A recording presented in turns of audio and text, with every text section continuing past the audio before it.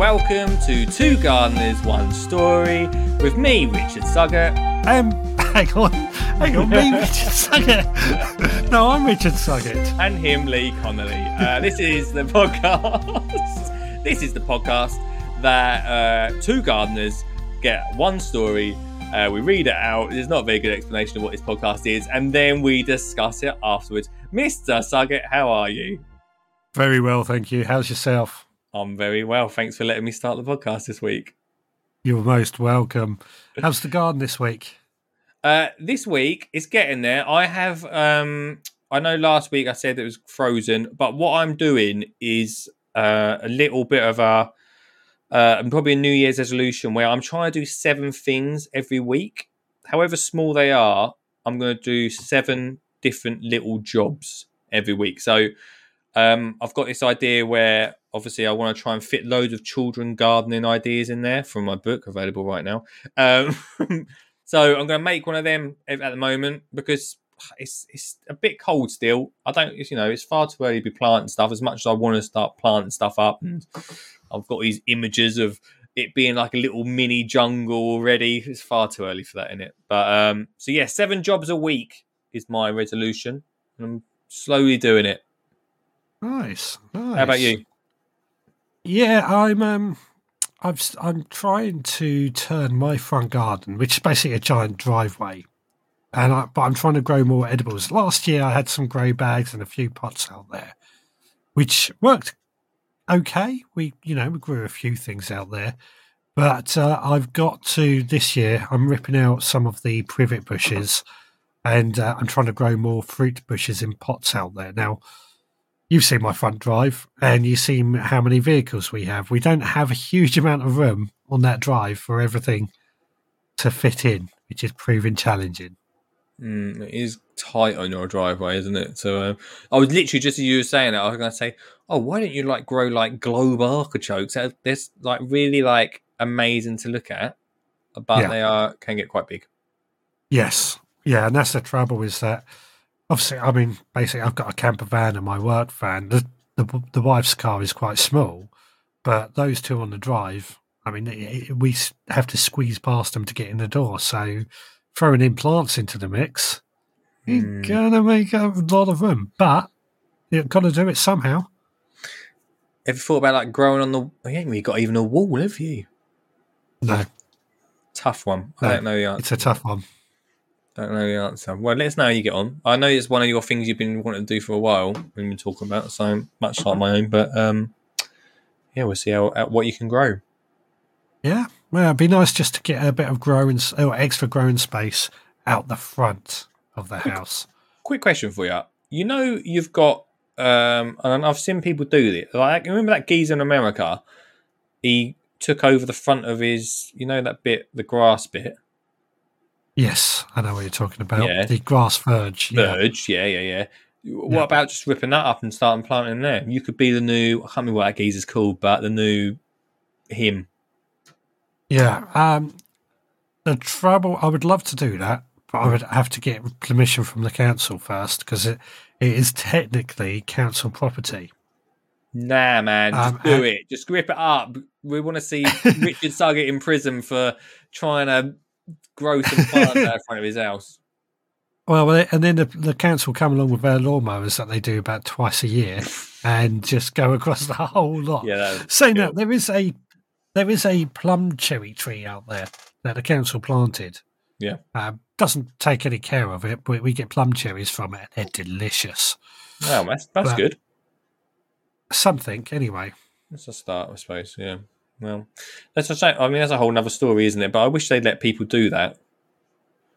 I do too. It makes sense, wouldn't it? It would save them money as well.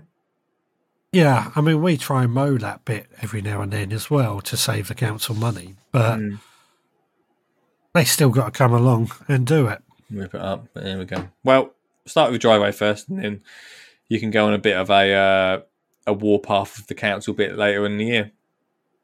Yeah, indeed. Anyway.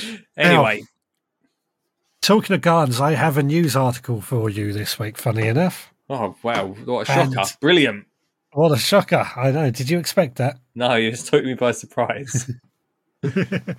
This one comes from the BBC, and it is: a burst pipe leaves garden in Berkshire flooded with sewage. Okay. A water company has been unable to say when it will fix a broken pipe which has left raw sewage pouring into a man's garden. The pipe burst in December, overwhelming a pump station in Sunningdale near Ascot, Berkshire. Resident Michael Coxon said his garden was a sea of sewage. Thames Water apologised for the disruption and said the problem was predominantly floodwater and the untreated sewage was heavily diluted. The pumping station is on the other side of the fence to Mr. Coxon's home. The pumping station is continually filling up with sewage, which is mixing with the surface water, and that is flooding into our garden under the fence and creating a sea of sewage, he said. The water company has had staff and tankers pumping the effluent away 24 hours a day since the pipe burst. However, Mr. Coxon said this was not the first time there had been an issue.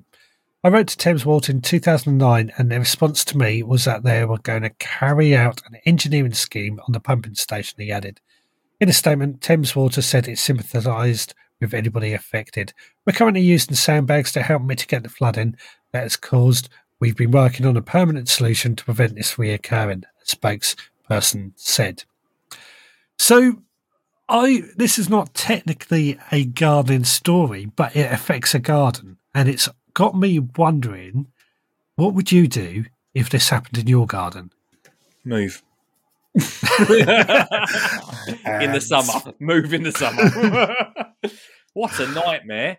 I don't know. Is it, I mean, I wrote down when you were telling me the story, I wrote, good for garden, question mark?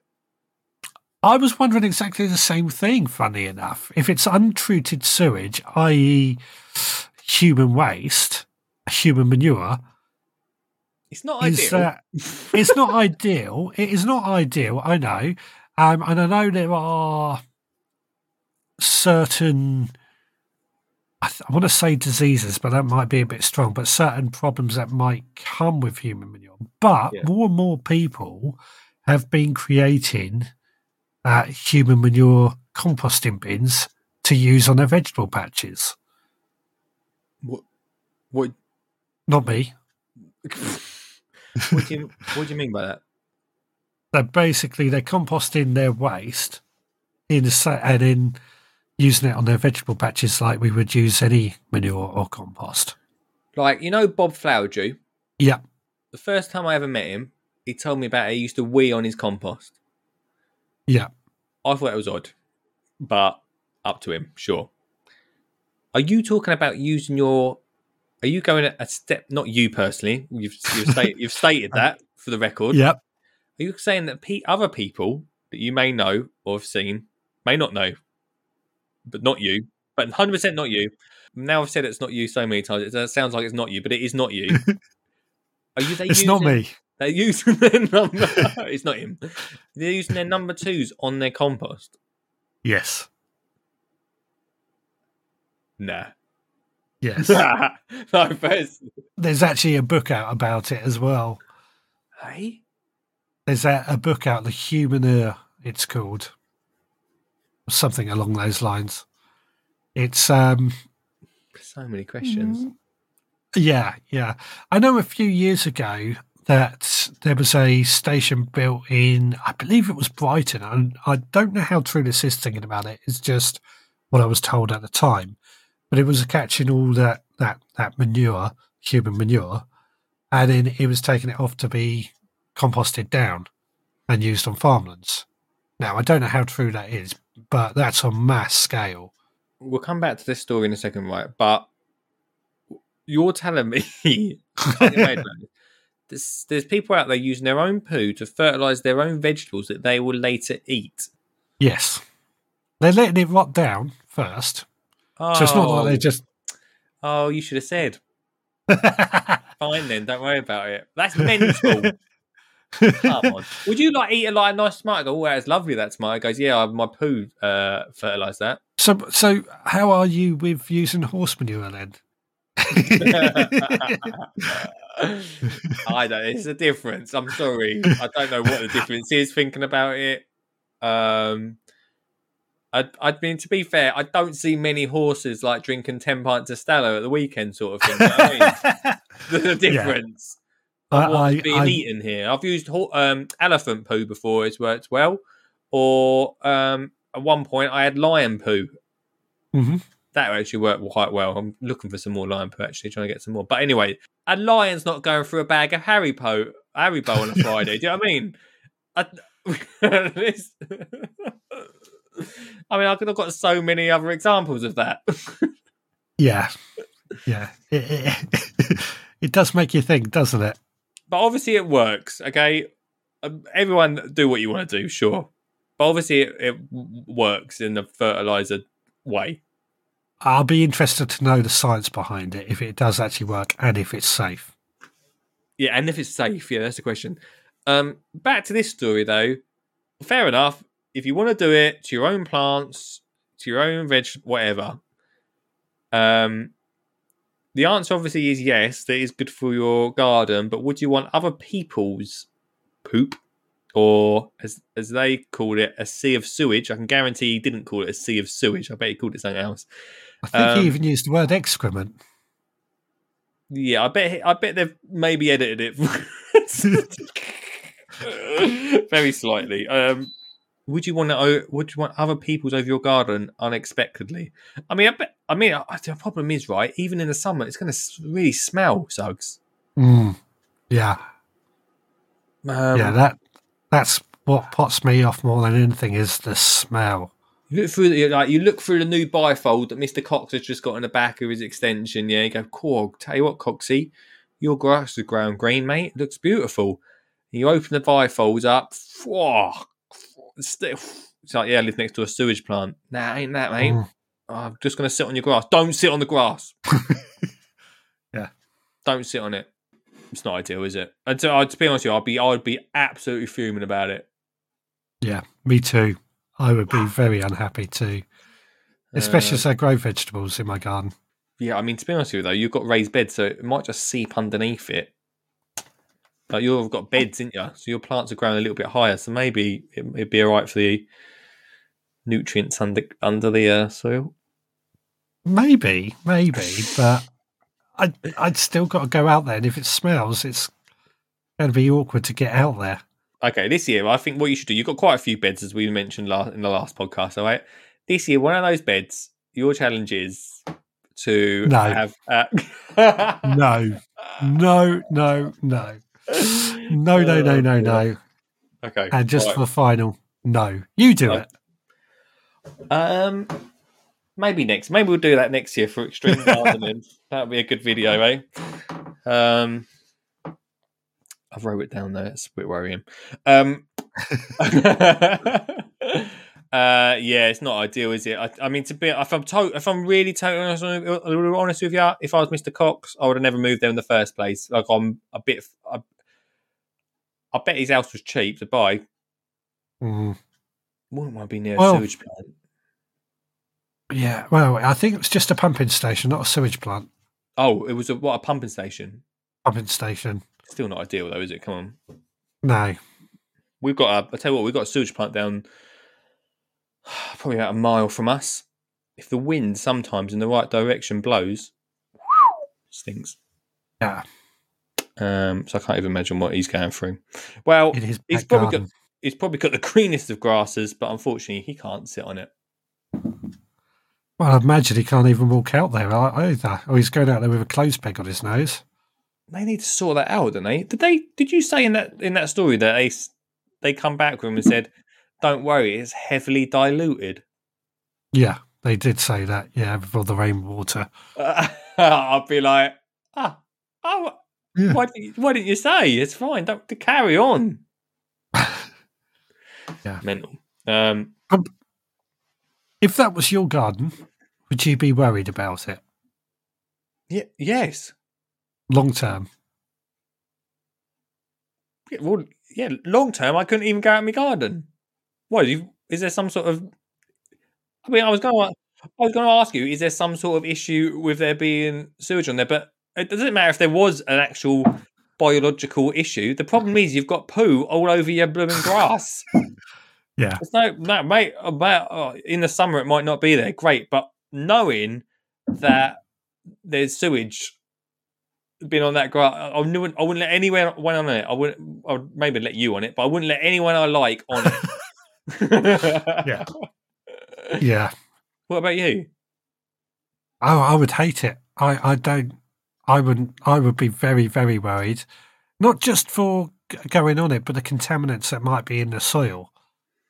Again, this is something that I'm no scientist, and I would want a scientist to confirm, but I would be generally worried because, in the nicest possible way, what goes down the toilet isn't always human waste. No, it's true. Cleaning chemicals are often chucked down there. Yeah, see that. Yeah, I didn't think about that actually. That's a really good point. So actually, it could be really quite. It could actually be quite detrimental to your garden. Here's us thinking like it's a bit like it's just a bit of human poo. It's just a bit of poo, but it's not actually, is it? There's a lot of chemicals that are flushed away, which end up. I mean, you know what? That's a whole other thing, right? The chemicals we use, and this is again, I keep coming up with different New Year's resolutions, but the chemicals we use flushing down the water, down our drains, down when we're washing up, all have to end up somewhere, right? And all either end up on our water table or somewhere, like if we're washing the car or something, it all ends up in our soil somewhere along the way. In the far future, that is going to be not great, is it? No. To be fair, in the far future, the whole world's going to be tarmac, so it's not going to be a massive issue. But generally, it's not ideal. Well, it's going to be underneath the tarmac. That'll be fine, and we'll look at him. Might eat through the tarmac. Possibly. Who knows? I mean, who knows? Well, I mean, I would say thanks for bringing up a lovely story for the second podcast of the year, but I don't think I can. I do feel for Mr. Cox. If you're listening, Mr. Cox, our heart goes out to you. Yep, I agree. And we wouldn't like it either. So we're on your side. We're on your side. We wouldn't have you over for a barbecue, or we would not be coming to yours for a barbecue, but we're on your side. Anybody else? I thought you were going to say more. Are you on Mr. Cox's side? Let us know at lee@skinnyjeangardener.co.uk or Richard at theveggroundpodcast.co.uk, but send it all to Lee this week. Yeah, send the sea of sewage to me. Mr. Suggett, as always, thanks very much. Thank you, Lee. You take care. I'll come back. I promise everyone who listens, I'll come back with. I know you're just about round up. I just want to give a little promise that we will come back next week with a little bit less sewage. Can't promise anything. Okay. We will, because it's my story next week. Thanks for listening, everyone. Mr. Suggett, thank you very much. Thank you, Lee. You take care, buddy. See you later. And take care to the listener. Cheerio. Bye-bye.